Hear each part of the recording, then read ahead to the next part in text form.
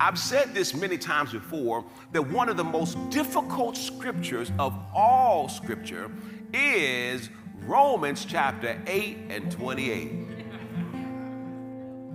And we know that all things work together for good. Not that all things are good, because some stuff is absolute, downright dastardly that's happened.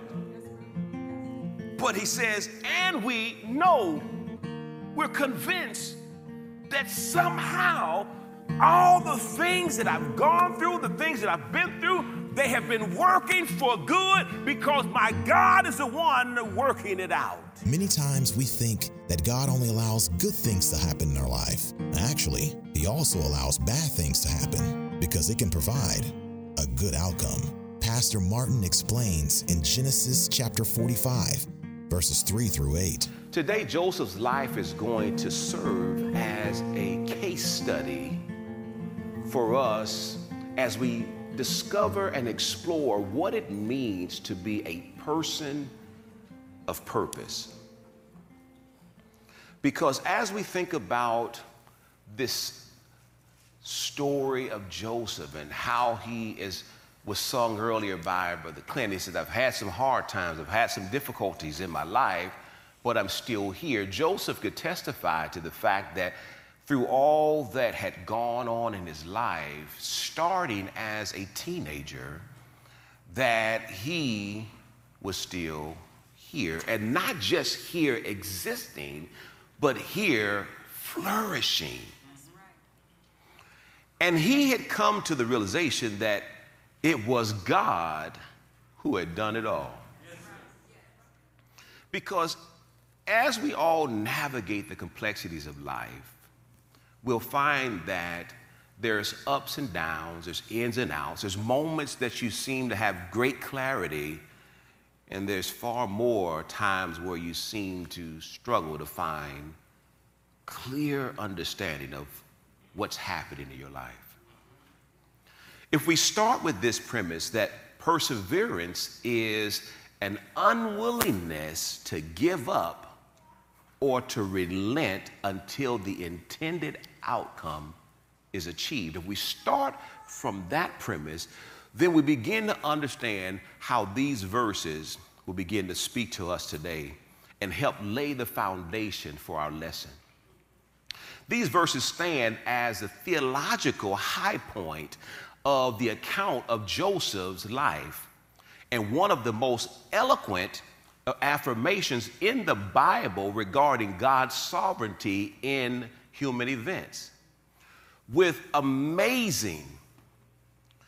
absolute amazing sense of maturity, we see Joseph stating or declaring that God had worked beyond the foul intentions of his brothers to accomplish his great purpose. So when we hear him making this statement, it's a theological statement because he's saying, wait a minute, I have gone through all of these things, but it was God the whole time working it out.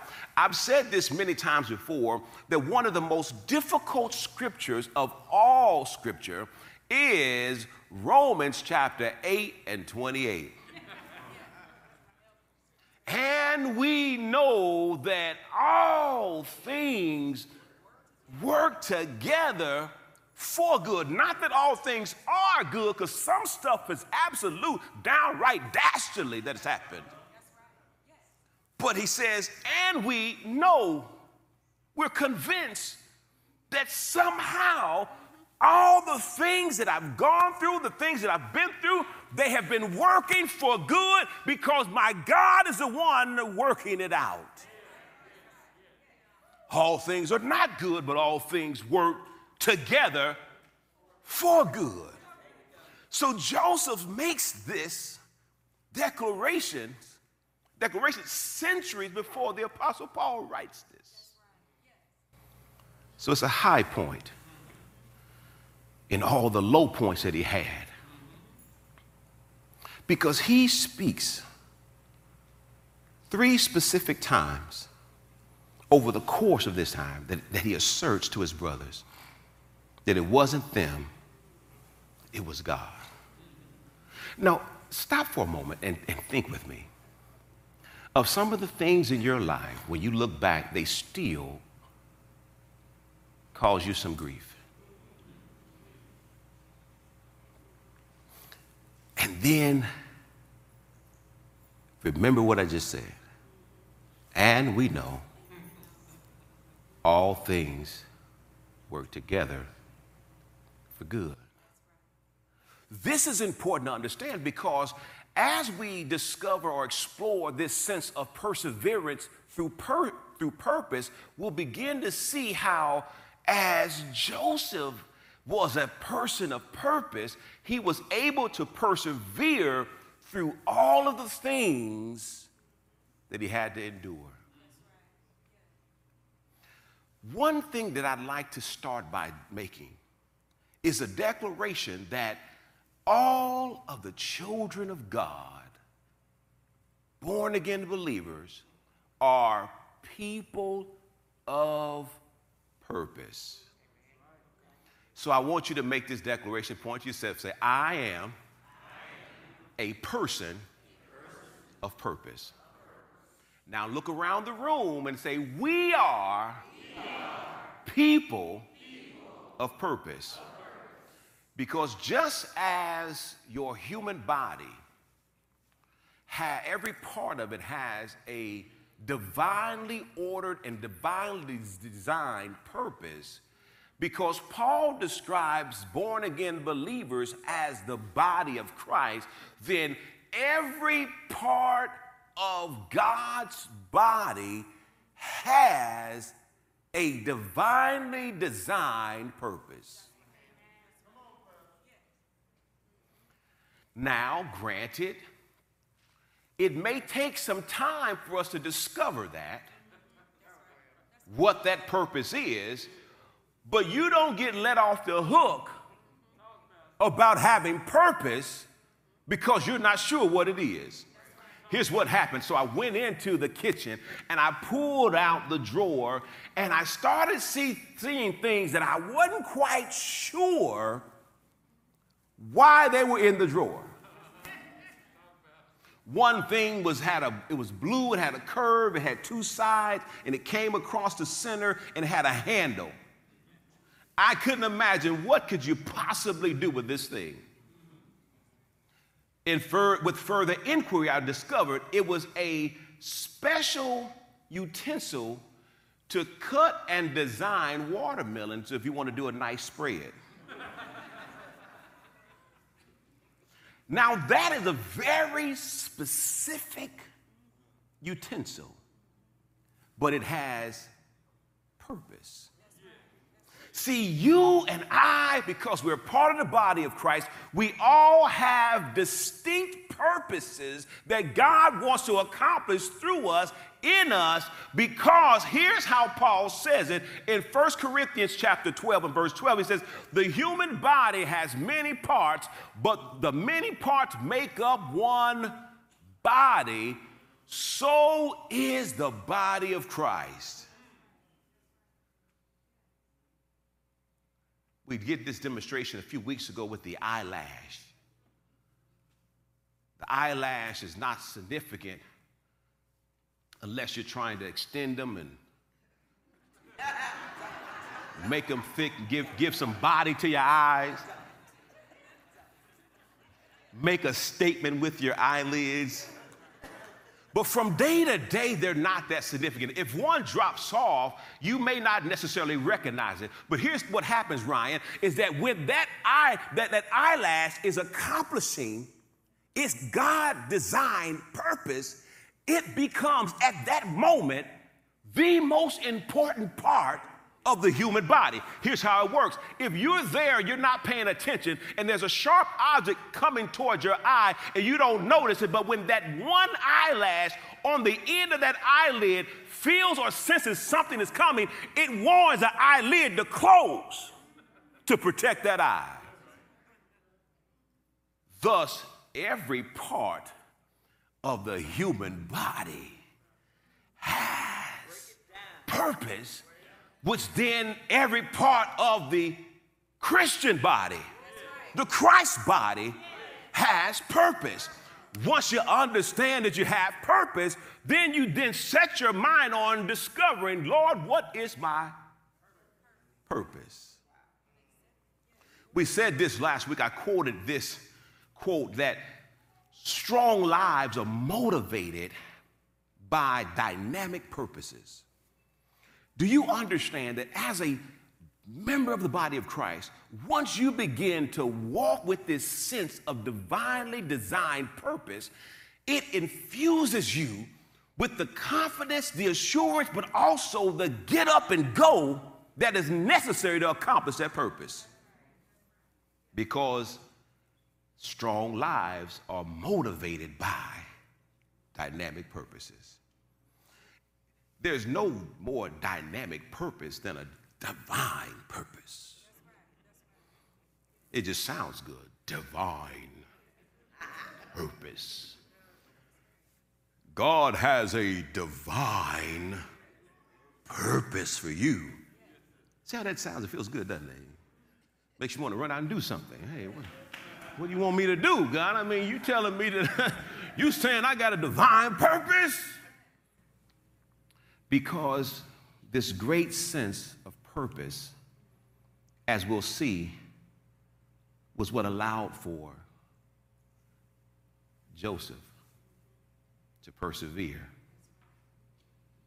Today I'm going to look at 6 characteristics of people of purpose. 6 characteristics of people of purpose.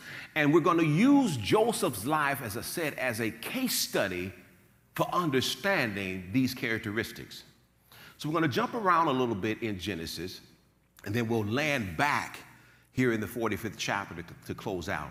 So the first thing that people of purpose must first understand, and this is what I've spent my first part of my time helping to establish, they first must understand that they have purpose. Each person here, your uniqueness, because there are things that God has been building, He's been shaping, He's been molding in you, because if all things are working together for good, and we know that it is good to fulfill our God-given purpose, that God has been working in your life before you knew it. There are things that He's built up temperament in you because of what you've experienced. There are examples of times and seasons in which He has been shaping or depositing something in you. See, the thing that you must understand, if God knows the present, the past, and the future, He's been depositing all of your life. Okay, let's look at it like this. Do you understand that if you have a bank account with a bank or credit union, and you have been depositing in that account for years, you have an expectation of an ability to withdraw. Yes, sir. Now, what happens if you go to that go in, and that poor teller, she's standing there, she says, I don't see anything in your account. Now, I know we good Christian people here, but I just believe prayer would be necessary. Holy Spirit is there. He's there. He said, calm down. Calm down, Dorothy. Just wait a minute. But you're like, no. I know that I put some money in this account. So understand that as we look at this context that God is depositing, He is deposited in that which He values. And we cannot say, well, God, you got the wrong one. I'm not worthy of that, because His work is too important for Him not to be careful of how He chooses. So when we look at Joseph, we first go back and we find this sense of purpose rising up in Joseph back in chapter 37. In chapter 37, verse 5, simply put, Joseph has a dream. Now, Joseph has his dream. Now, we don't know for sure that at this moment in time that he has the dream, there's nothing in Scripture that helps us to say whether he fully understood at that moment that it was God giving him this dream. But it was through this dream that gave him this great sense of purpose. Because he had a dream, hear this now, that had not come to pass. So even as he's being sold by his brothers, dropped in a pit, taken out of the pit, sold, sent here, and finding themselves down in the dungeon, it still had not been fulfilled. So when we think about Joseph, a teenager, a young man, this helps us to begin to understand that God wants to use teenagers too. Oftentimes, we kind of build this case that teenagers just go through their time of teenagerism. And then someday, hopefully, they figure it all out. Joseph's a teenager when he has his dream. And he has this sense of purpose. Because here's what we see here. Whether he knew it or not, we can argue that, but we don't need to, because let's just assume he did know. At this point, it's clear that God has plans for him. And guess what? According to what we've already established, God has plans for you. Here's what Ephesians chapter 10 said, that we are his workmanship, created in Christ Jesus for good works. Now, it's always important to remind us that when we talk about works, as I said last week, working flows out of relationship with God. It's not, you don't work for relationship with God. Good works that Paul speaks of are the fruit of our salvation, not the cause of it. Good works are not incidental to God's plan, they are intricate to his plan. Because how does God accomplish his purposes in the earth? He works through you and I. Jesus says, I'm building my church because I'm getting ready to go back to my Father, so I need to build my church. I'm going to leave my church, and my church, my global church, is going to accomplish the things that I've started. The church, God uses for his purposes. But there's also something that's important to be reminded of. Purpose also inspires a sense of hopefulness about the future. I'm reading an article recently, and it was a tourist in Cancun. And he had decided that he was going to go and try to purchase some things, and he got a cab, and the cab driver took him off somewhere. Some guys ambushed him, and they threw him in a creek and left him for dead. As he lay there bleeding, struggling, he lay there and he thought, man, I'm gonna die. And then he said he remembered something. I've got a wife and some girls back home. I can't lay here and die. This sense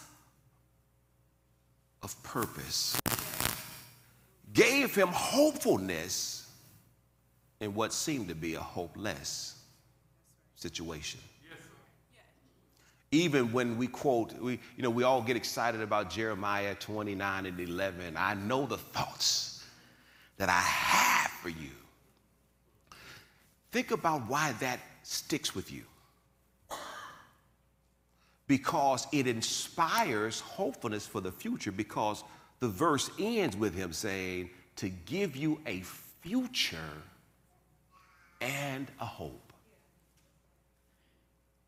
Because this sense of hopefulness inspires us when there's something that's still yet to come. The next characteristic for people of purpose, they, strive to do the right thing. People of purpose, God's people of purpose, strive to do the right thing. So Joseph, his brother's doing wrong. He finds himself having been recovered and he's come up. And then he has Potiphar's wife. He's around there because it's attractive for someone to live in purpose. I could imagine him being this young man who was determined and committed and dedicated. And Potiphar's wife begins to have an attraction. So think about this. He's still a young man. But he still strives to do what's right. Because here's what we see.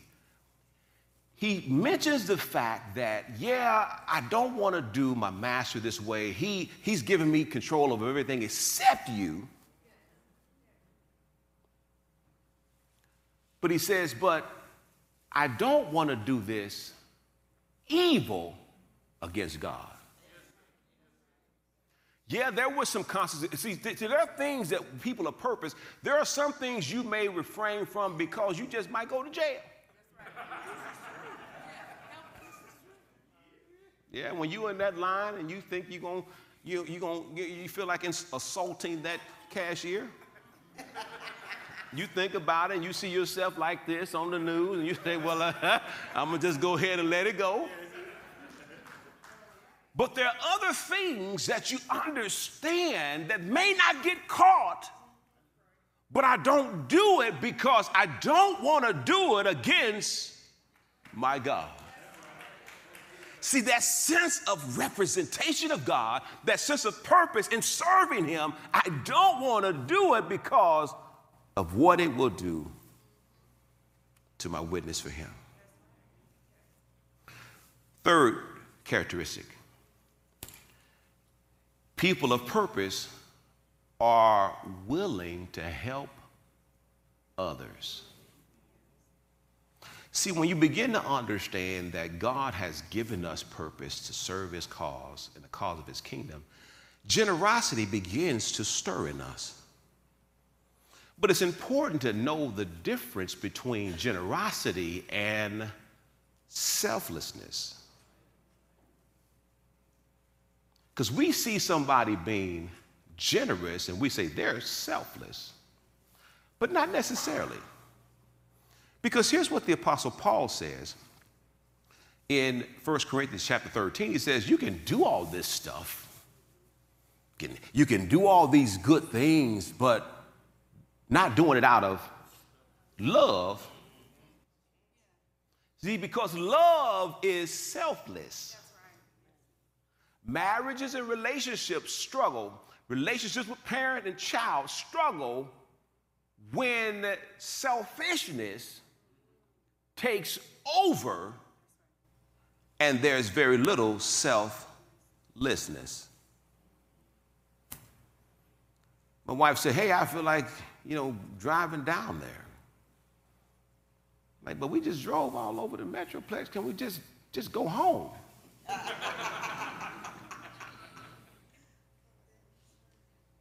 Selfishness says, well, I'm going to go and pull the car in and get out and you can take it. I'm going to leave it running. You go everywhere you want to get full tank of gas. But selflessness, Carmela says, okay,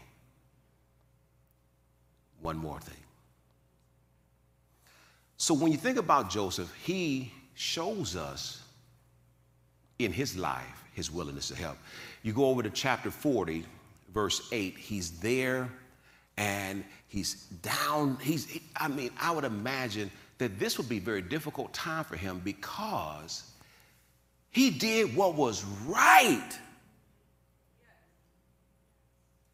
He did what was right and still ended up in jail. Would you be able to sustain in this sense of divine purpose, doing right and still getting what we would deem to be wrong? But now he's here. He's in jail for doing the right thing. And he finds himself overhearing that there's a need. Now we can become bitter and callous and say, everybody needs to figure out on their own. But in chapter 40, verse 8, here's what it says. And they said to him, we each have had a dream. Oh, I know a little bit about dreaming. And there is no interpreter for it. So Joseph said to them, do not interpretations belong to God? See, because sometimes God puts us in a position in which he wants us to stand up and be a witness. See, Joseph is down there, and I would imagine wrestling with this idea. Wait a minute, God, how is it that I did the right thing? I didn't touch her. And how did I get here? But he's there in the dungeon saying interpretations comes from God. And he says, tell it to me. Joseph is willing to help out, even though things have not gone so well for him. How many times does God put on our heart to help others? But because things are not so great for us at that moment, we say, well, I don't know. I'm going to wait till my situation gets figured out first. People of purpose are willing to help others. Being generous, but also being selfless. Because you can be generous. Let's say you got, let me see, I'm trying to see where the millionaires are in here. For any future building projects we have at the church. So let's say you have millions and you give a large sum to help. That is generous. But because you only gave what didn't hurt, it doesn't require you to be selfless. See, selfless means I give until I feel it. See, that's why many of us, when it comes to God wanting to get resources into the kingdom, he can't trust us with it. Because you know how it is. You struggle with the 10% on $100. $10. Ooh. Give the church 10. All I got is 100. No, let's do some math here. Real quick. I'm not a mathematician, but let's do it. So, if God needs $100,000, well, how does he do it? He puts it in the hands of his people, right? So let's look at this. So he needs 100. You have 10,000. What's the math on that? That's 1,000. You good with that? Okay. I give out a heart of joy. What happens when it's 100,000? What's the numbers on that? That's 10,000. You got to add another zero. You know, you might struggle with that.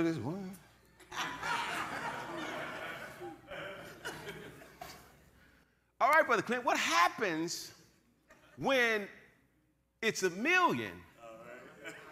That's, Brother Rondé, that's 100,000. You got to put some more zeros on it. What happens when he blesses you with 10 million? Now you've got to put some extra zeros on it. But that's where we break off. You know, the church ain't never had nobody do anything like that. I mean, I think 100,000 would be generous. See how generosity doesn't necessarily have to connect with selflessness? Because you can be generous with 100,000, but the million was what you're supposed to do. All right, let's get on up into the big numbers now. What if it's 100,000, $100 million? A $10 million check to Amity? I don't know about that. Because ultimately, people of purpose are willing to help. So they look for opportunities to do that, yes, sir, not for reasons to not. Fourth characteristic, I'm almost done. People of purpose are willing to forgive others. That's touchy right there, because I got some people, they don't deserve to be forgiven. Genesis chapter 45, verse 5, here's what it says. But now do not therefore be grieved or angry with yourselves because you sold me here. For God sent me before you to preserve life. Let's look at verse 14 and 15. For when we look at how forgiveness is important, think about how Jesus says, if we forgive others of their trespasses, how much more will our Heavenly Father forgive us? One of the things that I've found is important about relationship with God is that He's going to put you in a situation like the unforgiving servant. You know, the story that Jesus tells of a servant who goes and he has a big bill that he has to pay the king. The king says, hey, I'm going to forgive you. He goes and finds a neighbor who owes him just a little bit, and he grabs him around the throat and says, you better pay me today. See, because ultimately, as people of purpose, it may take us some time to forgive because of the nature of whatever it is, but we set our hearts on forgiving in order to get there. I say it like this. If your plan is to head north to Sherman, Texas, you've got to get on the road heading towards Sherman, Texas. Now, you may not jump on there and take off flying. You may just be piddling along. But you've got to get on the road still. Yes, sir. Yes, sir. See, some things may be further away in terms of you getting to that point of being able to relinquish and forgive, but you need to be on the road of forgiveness. Yes, in order to get to the destination. If you make a declaration, I ain't never forgiven them for what they did, then that says I'm never getting on the road. Yes, sir. I do understand there's some things that happen and they hurt even today, but people of purpose are willing to forgive. That's right. Amen? Amen? Fifth characteristic. People of purpose embrace that they are empowered to fulfill purpose. That we understand that, hey, if it's God's purpose being fulfilled in us, we are not the ones completing it. Joseph understood this in chapter 41, verse 16. Joseph answered Pharaoh and said, it is not in me. As he finally gets his big day, standing before Pharaoh and has an opportunity to answer or to respond to the dream that he has, he says, it's not going to be me. It's going to be God. He says, Pharaoh said, it is not in me. God will give Pharaoh an answer of peace. See, understanding that it is God's empowering of us because we are empowered by the Holy Spirit. God's Spirit in us gives us the ability to fulfill his great purpose in us. That's right. Yes. To fulfill his great purpose through us.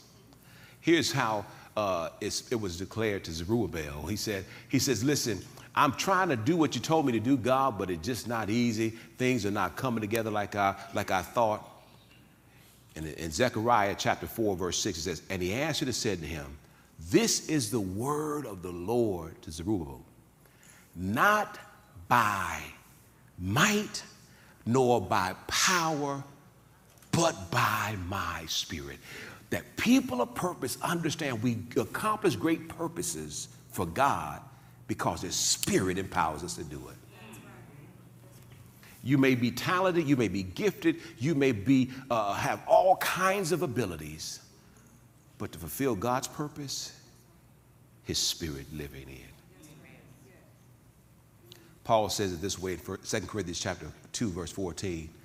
Now thanks be to God who always leads us, and one translation says causes us to triumph in his name. To triumph in Christ. He leads us in this sense of triumph. We're victorious because he is empowering us and infusing us with the ability to win. Last characteristic, and I'm done. The sixth characteristic of people of purpose, they don't give up on fulfilling purpose.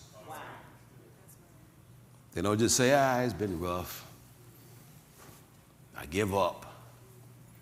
Because I want you to see something. Joseph was 17 when he had the dream, but he was 30 when he finally stood before Pharaoh.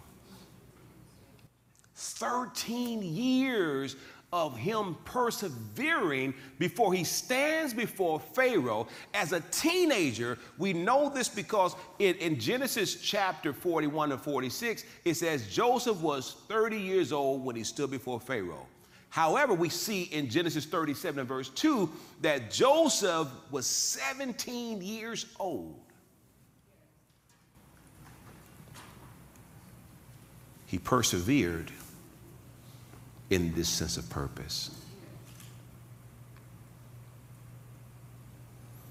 So when we see Joseph standing here with his family, he has the power and the authority to get revenge. He has the power and the authority to cause them suffering. But he doesn't. One of the great attributes of being a Christ follower is our ability to love when others would turn their back. Because guess what? Jesus loved you and he loved me even when we were yet sinners. Christ died, not for the godly, not for those who had figured it out. Christ died for the ungodly. So one final note today. When we fulfill God's purposes, he is glorified and others are blessed. That concludes our message for today. And we want to thank you for visiting the Amity Bible Church. If you're in need of prayer, counsel, or attend our Wednesday night virtual Bible study, contact us at amitybc.org. Until next time, be blessed.